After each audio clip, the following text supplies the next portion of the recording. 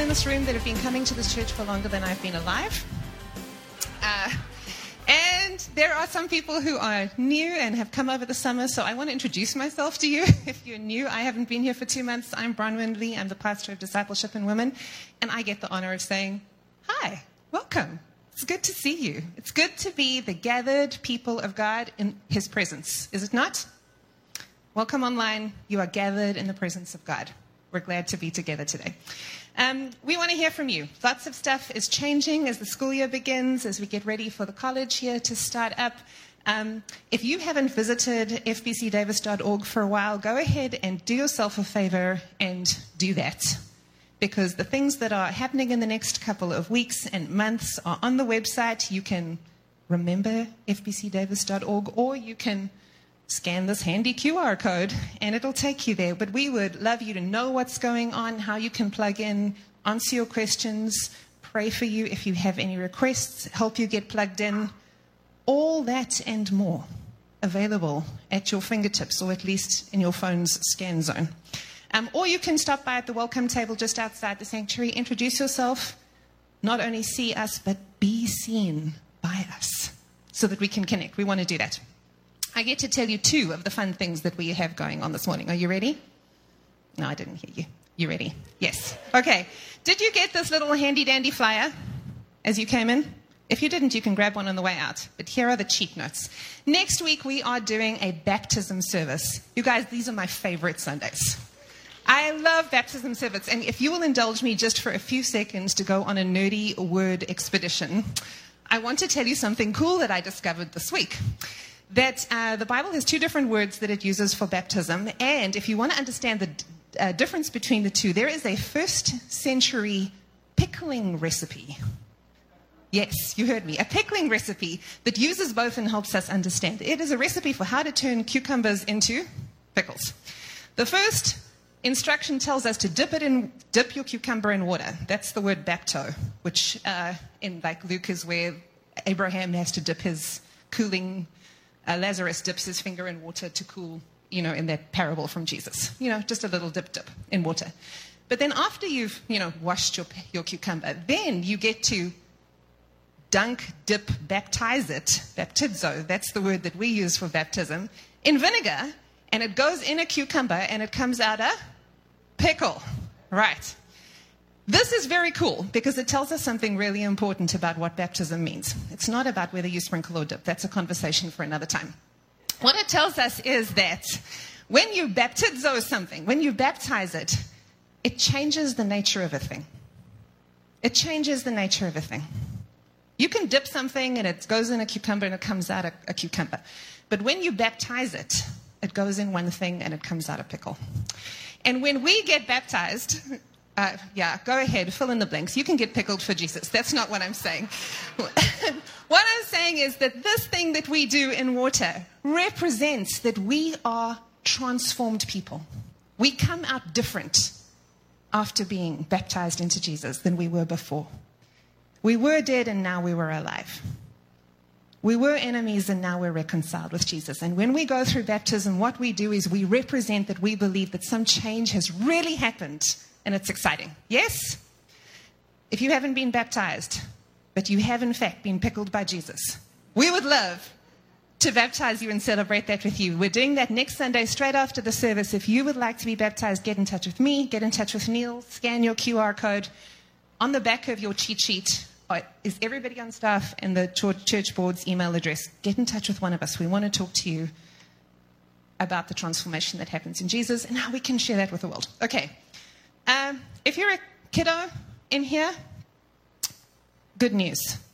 Sunday school these days, as of today, is all happening in children's ministry. So if you're a kiddo and you're meant to be in Sunday school, Steve will help you find your way to your class. But looks like most people already got the memo before they got in. That's cool. Okay. Then I also, just because we're a church family and we want to be transparent and honest and share all things, want to give you a budget update.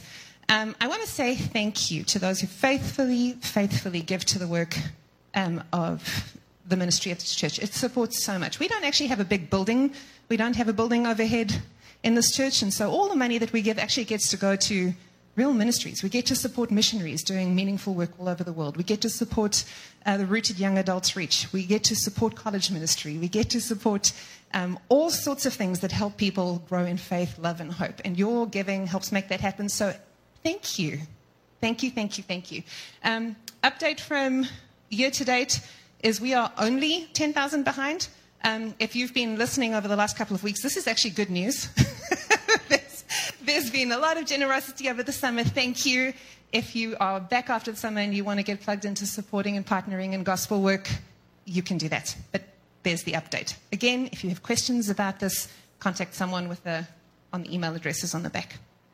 Okay. School starts in Davis on Tuesday. If you didn't know that, this is your heads up. Plan extra time for traffic if you're driving anywhere on Tuesday morning. Some of the schools in Dixon and Woodland have already gone back, but as of Tuesday, I think everybody in our community will be back. So I want us to just take a minute, and it's going to be short. Would you pray for the kids, teachers, administrators, staff? Maybe your neighborhood school, maybe someone you know going to school. Would you take a second to pray for our schools as we start off, and I'll close this up with it.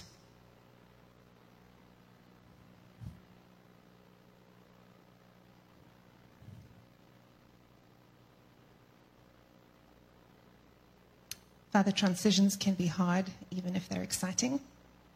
And as our local school district joins other school districts in returning to school on Tuesday, we pray for your protection, your presence, your goodness to watch over us. We pray for our teachers, support staff, principals, the administrators, the para-educators.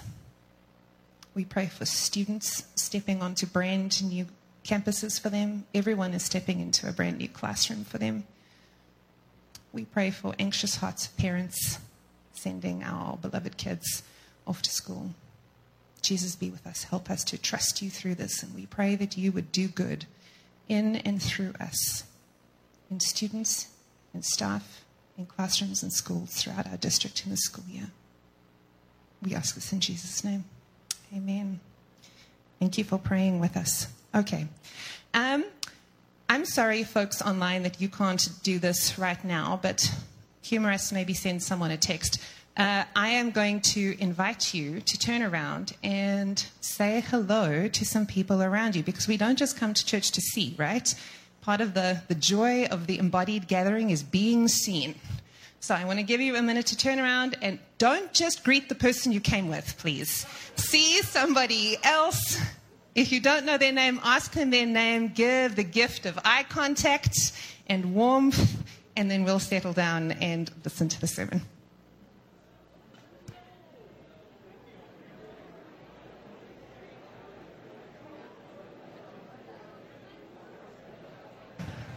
Let's have you return to your seats. Okay, my goal here was to have you chat for just long enough that the introverts among you who didn't want to move and were just waiting for this moment to be over to get uncomfortable and actually have to say hello.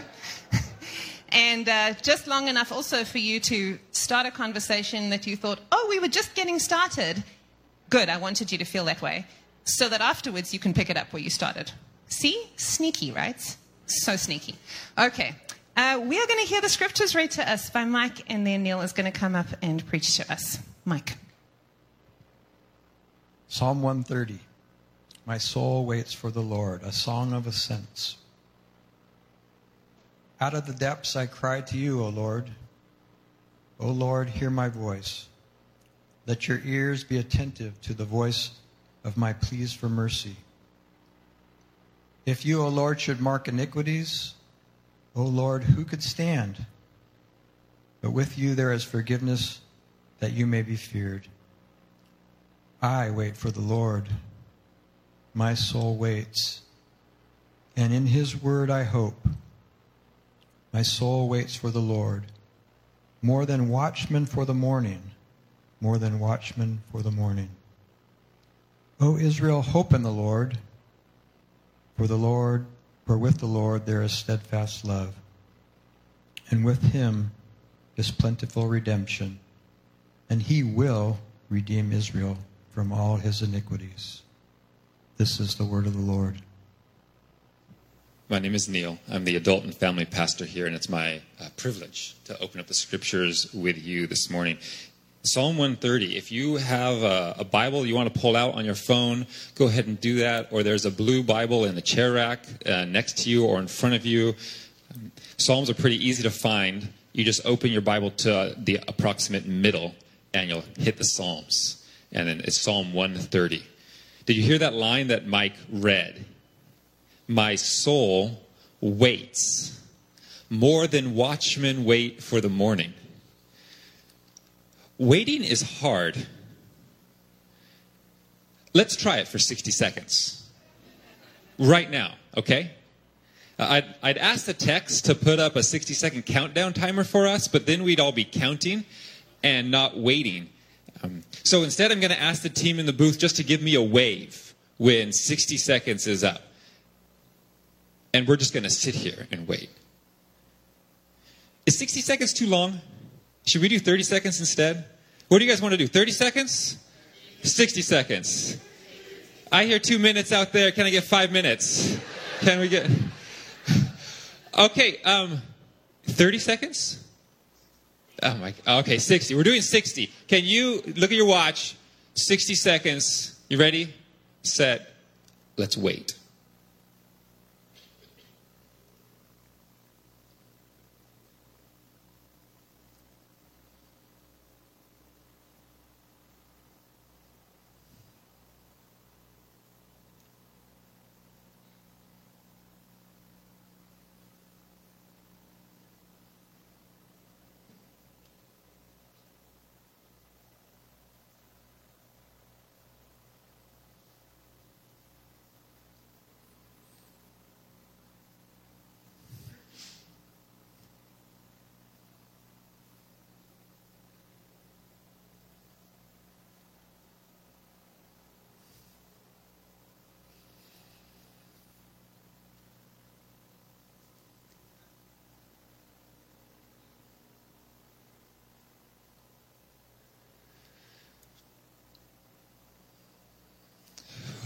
Says, I got the wave, people. The wait is over.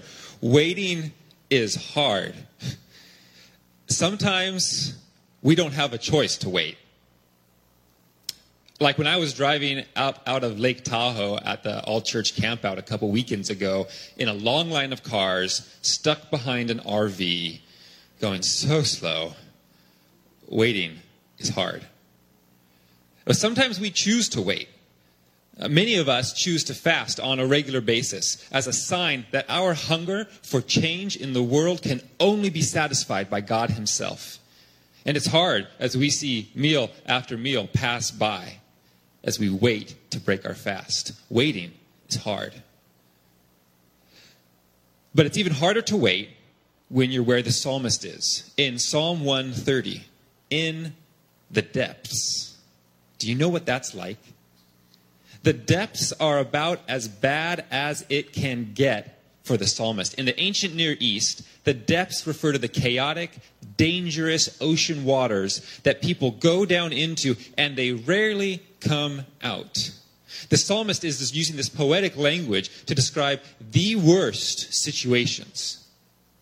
It's oddly comforting, though, to know that the authors of the Bible get us. If you're in the depths, the psalmists get you. Psalm 69 says, I sink in the deep mire, where there is no foothold. I have come into the deep waters, and the floods sweep over me.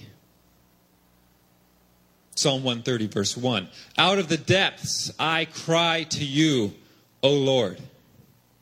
It's hard to wait when you're in the depths. We're going to go real deep, real quick here. And I know you might not have expected a kind of intense sermon on this beautiful August Sunday, but it's where the psalm is taking us, and so we're going in. Hold on to something. And next Sunday is going to be all joy. It's Psalm 150. I promise it'll be joyful. But here we go with Psalm 130 and the depths. When I was in grad school, I had a friend. I became friends with this man whose wife left him because of some things that he had done to damage their relationship. He betrayed her trust, and she was crushed. He was crushed. He never imagined that all of this would happen to his life. And I never met his wife, and so I don't know the rest of her story, but I was involved in his story. His sin, his brokenness in his marriage was devastating to him. He was depressed. It was very difficult for him to keep going. His plan to become a pastor, shipwrecked. So he did what the psalmist did, and he waited. He cried out to God. He especially cried out to God on long walks that he took home from the grad school. It was a 20-minute drive to his house, 40-minute bike ride if he rode, but he chose to walk all the way home, crying out to God, feeling his despair, wrestling with what he had done and what had happened to his life every day, walking the streets of Vancouver. Sometimes he would take what he called the long way home, and instead of just going straight, he would loop around way out of the way neighborhoods. It would take him over 3 hours to get home sometimes as he walked. He was in the depths, not sure what to do, waiting for God to do something. And in our preaching and practice for the summer, we have been making the claim that the Psalms are a channel of our emotions. And today we're considering how a desperate cry from the depths, waiting for help, can channel our emotions to God. So let's take a closer look at this psalm. Out of the depths, I cry to you, O Lord. O Lord, hear my voice. This psalm, it channels our emotion where? To God. To the God who can do something. From the very worst of our situations. It says, let your ear be attentive to the voice of my pleas for mercy. You, O Lord, Lord, you hear me. Pay attention. I can imagine my friend walking these streets shouting out to God, I'm drowning here, God. I'm in a really bad situation. Real bad. There is no way out. And God, I am going down. Hear me. The depths. Let's talk a little bit more about the depths. To be sure, there are more than one way to go to the depths. Sometimes we're in the depths because of the actions of other people. As described in Psalm 28. If you're a note taker, you might want to write down Psalm 28 and take a look later. Sometimes we're in the depths because of larger cultural systems that oppress us, as described in Psalm 31. Sometimes we're in the depths because our external circumstances cause internal depression, as described in Psalm 42. But we're meditating on Psalm 130 this morning. So what's the reason in Psalm 130? The psalmist is in the depths, look at verse 3, because of his own iniquities. Iniquity. What does that mean? Well, there are 3 words used in the Bible to describe actions that reveal humans are broken and entangled in evil.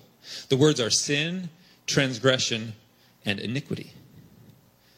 The Bible tells us in Genesis 1 and 2 that our lives are designed for complete flourishing in our relationship with God. Complete flourishing in our relationship with other people and our own self-reflection on who we are. And complete flourishing in our relationship with all of creation.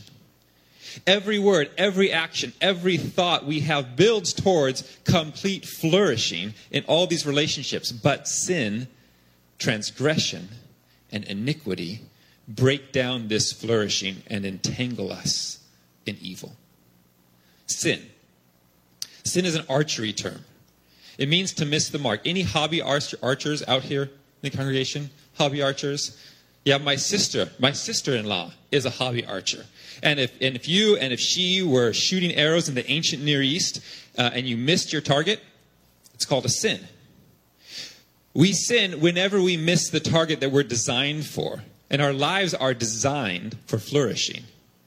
And Paul, one of the brilliant first century theologians who wrote half of the New Testament, he observes that everyone has sinned. He writes that all have sinned and fallen short of the glory God designed us for. Whenever we miss the mark of complete flourishing, we sin. Another word used in the Bible to describe evil actions is transgression. Transgression means to cross the line. Whenever we cross the line, intentionally or unintentionally, we cross that line that says, "Thou shalt not."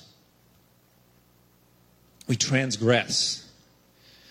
Transgress steps outside of the realm of thoughts and words and actions that bring flourishing, and they bring harm instead.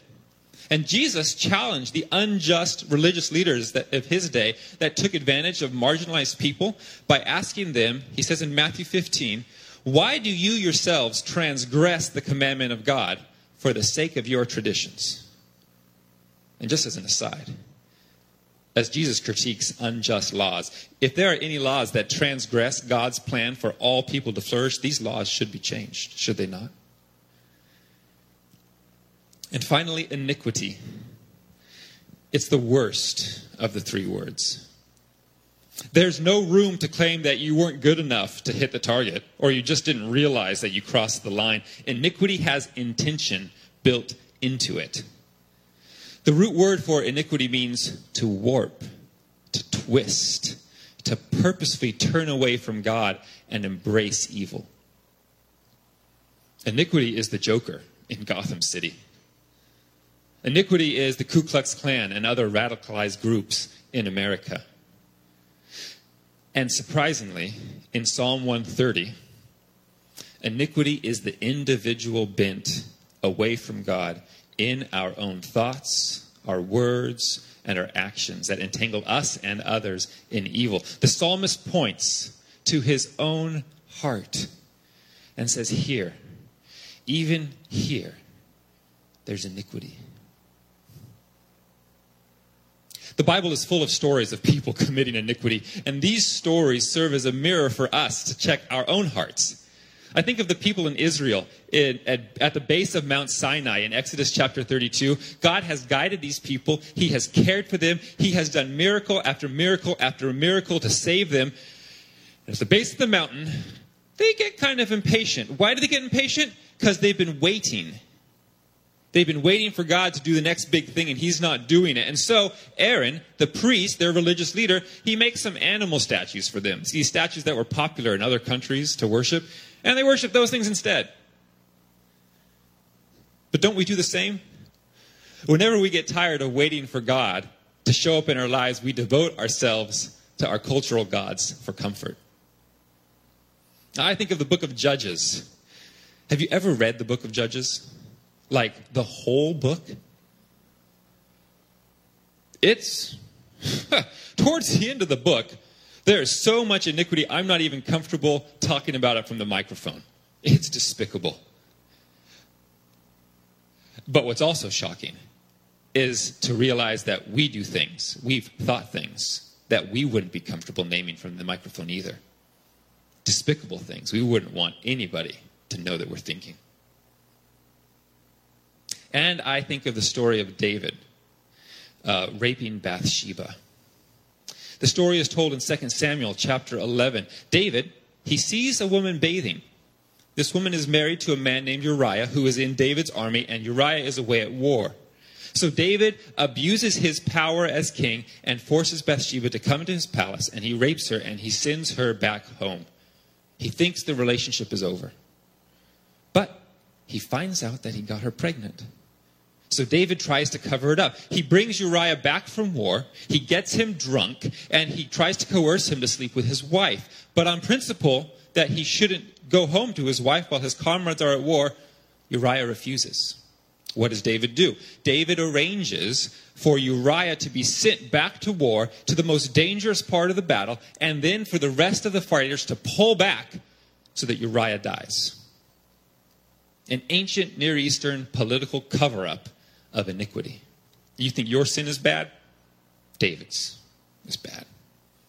David thinks he is in the clear. He won't get caught. And he doesn't. Until God sends a whistleblower.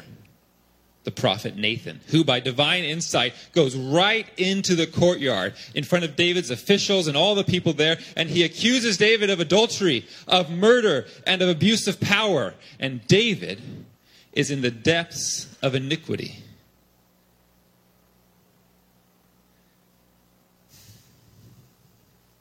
Now, God has a deep heart for the marginalized people.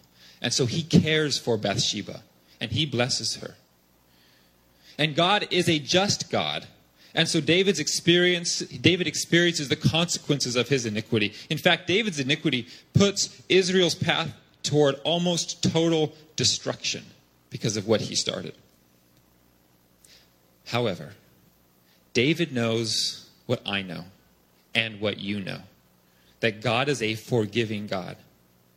God is a forgiving God. And so right there in the courtroom, David cries out to God in all of his iniquity.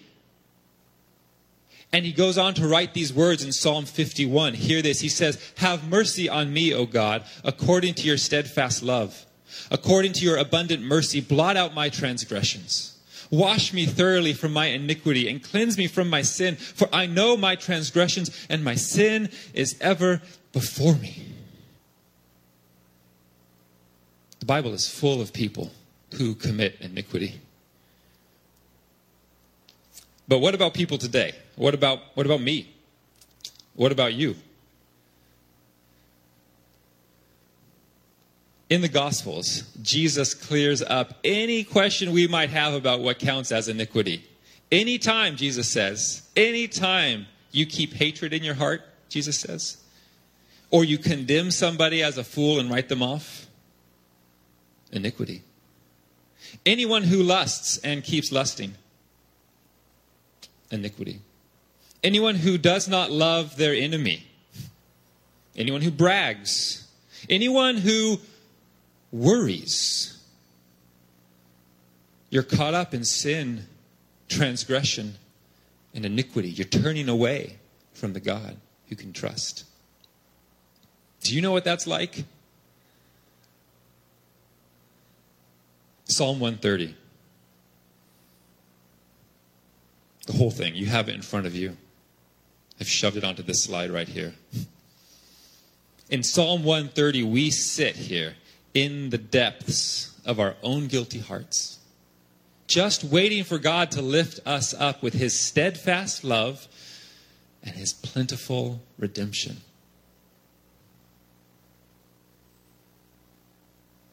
We're not going to wait another 60 seconds. But we need to pray this psalm because our culture says not to. We need to pray this psalm because our culture says not to. As we've thought about this psalm so far, have you been uncomfortable? Have you been starting to feel a little bit nervous? Like maybe part of you is recoiling from this kind of posture before God. I want to ignore my iniquity. Shh. If that's true of you, then let me present a hypothesis as to what's at the core of those feelings. Because while you might assume that your feelings of uncomfortability are that you feel uncomfortable because you know that you're so bad that if you were to face your transgression and your iniquity and your sin, you would be shamed and you'd be rejected by God and you'd be rejected by us. And by the way, the Bible clearly tells us that you will not be shamed. You will not be rejected. But more on that later. But my hypothesis is that the reason we're so averse to this psalm is because we've been formed by a majority culture to which this kind of psalm is foreign and it's dangerous. The openness, the honesty, the clear-eyed lament of one's own darkness, and the beautiful hope that God is going to do something about it, it's just not acceptable in our culture. You see, our culture says cover up. Live with a photo filter, culture says. You're fine. You're fantastic. Embrace yourself. No worries. We live in a culture that has a powerful you're okay narrative. Even if you're not okay, because it's okay to not be okay. But Christianity says come clean. Christianity offers a much different narrative. You're not okay. I'm not okay. Seriously. No one is. We're all trapped in this web of sin and transgression and iniquity that's been toxifying our world for millennia. Face it. You're not okay. Christianity says come clean. It's traditionally called confession. It means to face your okayness and then to tell another person about it. Theology professor and psychologist Janiqua Walker-Barnes comments on the contrast between American cover-up and Christian confession. She writes this. She says, confession names our complicity and repentance from sin in light of our understanding of God's grace and forgiveness. When we confess, we name our specific sins. This means, of course, that we must know what our sins are. Well, that seemed as if it should be an easy task. It is difficult for most people in the United States. Modern culture has a strong aversion to claiming responsibility for one's behavior. It's a trait that crosses generations, socioeconomic classes, races, and genders. This becomes obvious when we examine how we talk about our mistakes. Popular language in the United States has evolved in such a way that we overwhelmingly use passive language and omit subjectivity when we talk about our errors. The vase broke. There was collateral damage. I'll be honest, mistakes were made. Contrast that with, yeah, I broke the vase. I made this mistake, and yeah, I did that thing. So give up pretending you're okay and pray Psalm 130. You know, culture says that you'll be canceled. But Christianity says you'll be welcomed in.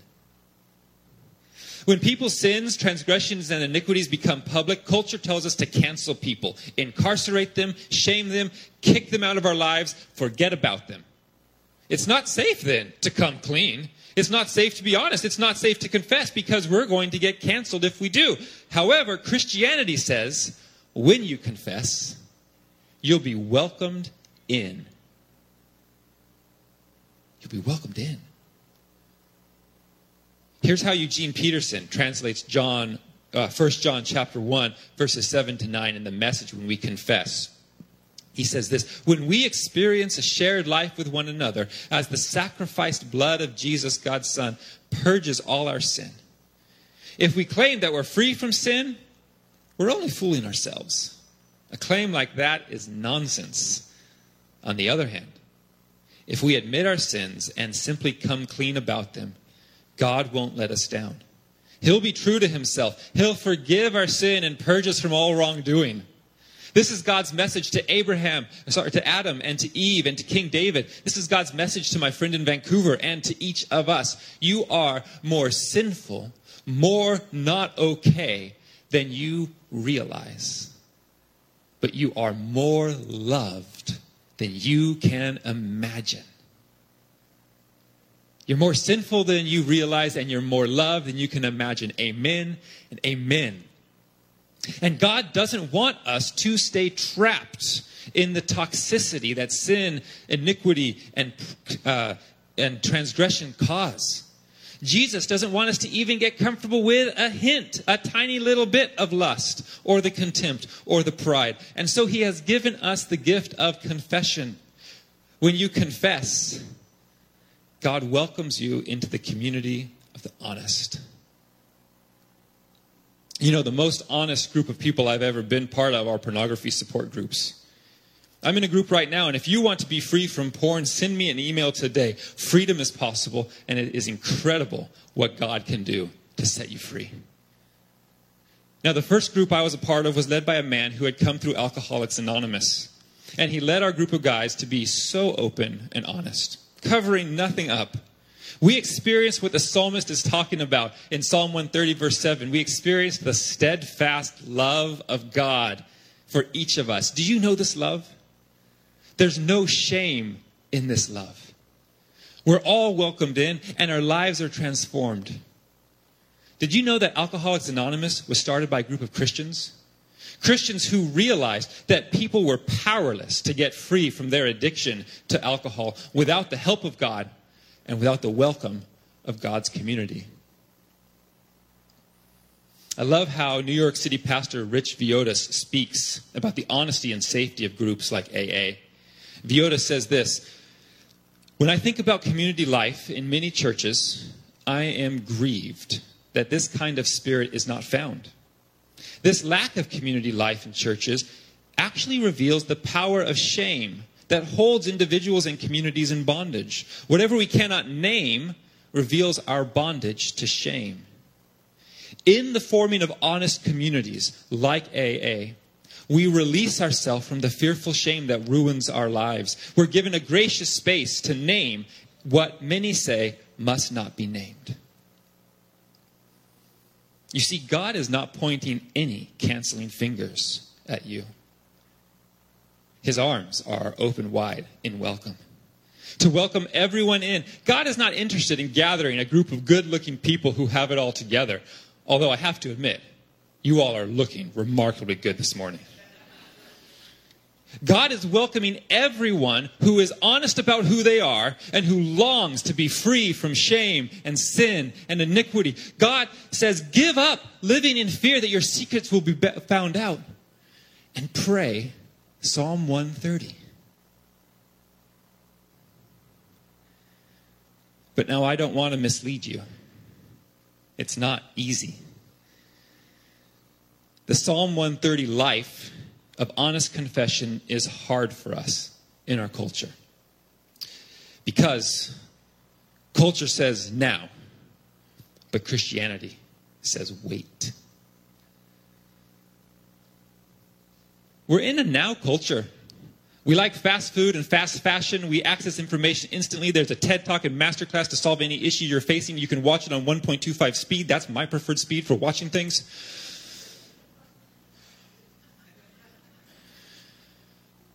But Christianity says, wait.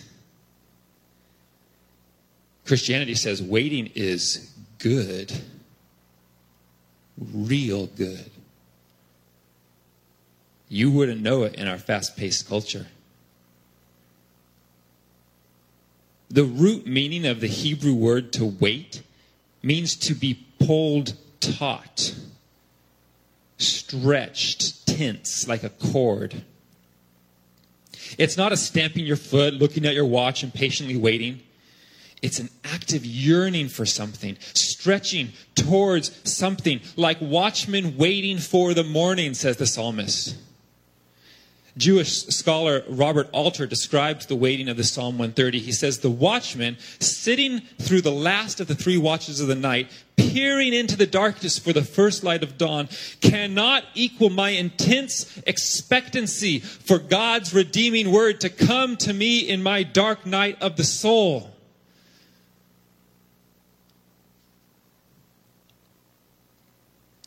And then Walker Barnes again. She says, it is easy and all too common to confuse watching for God as a passive acceptance of reality. But watching for God is an act of holy observation and subversive hope in the midst of turmoil, chaos, and despair. It asks, what is God doing? And what would God have us do?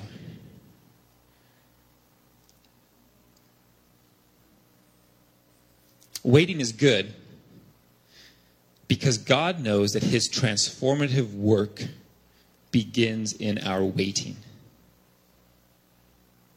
It's like this. We commit sins and transgressions and iniquity because we want the flourishing that God wants to give us, but we want it in our own way and in our own time. We're like the kid who steals candy from the gas station because he can't wait for the chocolate cake that his parents want to give him at home. In the Garden of Eden, God was slowly maturing Adam and Eve to grow their wisdom and their godliness, to satisfy their every desire. He created them in his image to be like him. But they wanted to be like God right then and there. They did not want to wait for God in his timing. So they ate the fruit. And in our own lives, God is slowly giving us, he's giving you the satisfaction and the comfort and the love and all the things you long for. That's what he's doing. But we want it now. We want it in our own way. And so we sin, we transgress, we act with iniquity in our attempt to get them now. But as we confess and wait, as we wait for God, we're forced to begin to trust God's way of doing things and God's timing. Waiting puts us in a trusting posture. And trust leads to hope. And hope, as the psalmist knows, leads to steadfast love and plentiful redemption. So give up rushing and wait with Psalm 130. Now, there's something peculiar about this personal confession of iniquity in Psalm 130. Do you remember what's at the beginning of the psalm? Right at the top. It's a header. Before the psalm starts, it says, a psalm of ascents. There are 15 psalms of ascent, all grouped together in the Bible. And these psalms were prayed and they were sung not just by individuals, but by the entire nation of Israel as they gathered in Jerusalem for their major celebrations. 3 times a year, people would go up to Jerusalem and they would sing these psalms together. The nation of Israel prayed Psalm 130 together. So let me ask us, church, what would our church be like if we prayed Psalm 130 together? Or a better question, what is our church becoming as we pray this psalm together? That's a question you might want to ask your small group or your household. But let me give you one answer to get us started. We will be a community that enjoys God's grace. Grace is giving what we don't deserve. Grace is giving us what we don't deserve. And as we face the evil in our hearts and pray Psalm 130 together, God gives us what we don't deserve. He gives us his steadfast love and his plentiful redemption. Redemption means to buy back, to pay the price for. Redemption isn't something we deserve. It's an act of grace. Our sin, iniquity, and our transgression, it's as if there's this cosmic ledger where we just owe a greater and greater amount of debt to repair and all the damage that we've done to the world. And redemption is to just buy it back. On NPR this week, I read about a charity I'd never heard of before. It's called RIP Medical Debt. I don't know if you've heard about RIP Medical Debt. It buys, also known as redeems, medical debt that people with low incomes owe hospitals. It simply forgives their medical debt.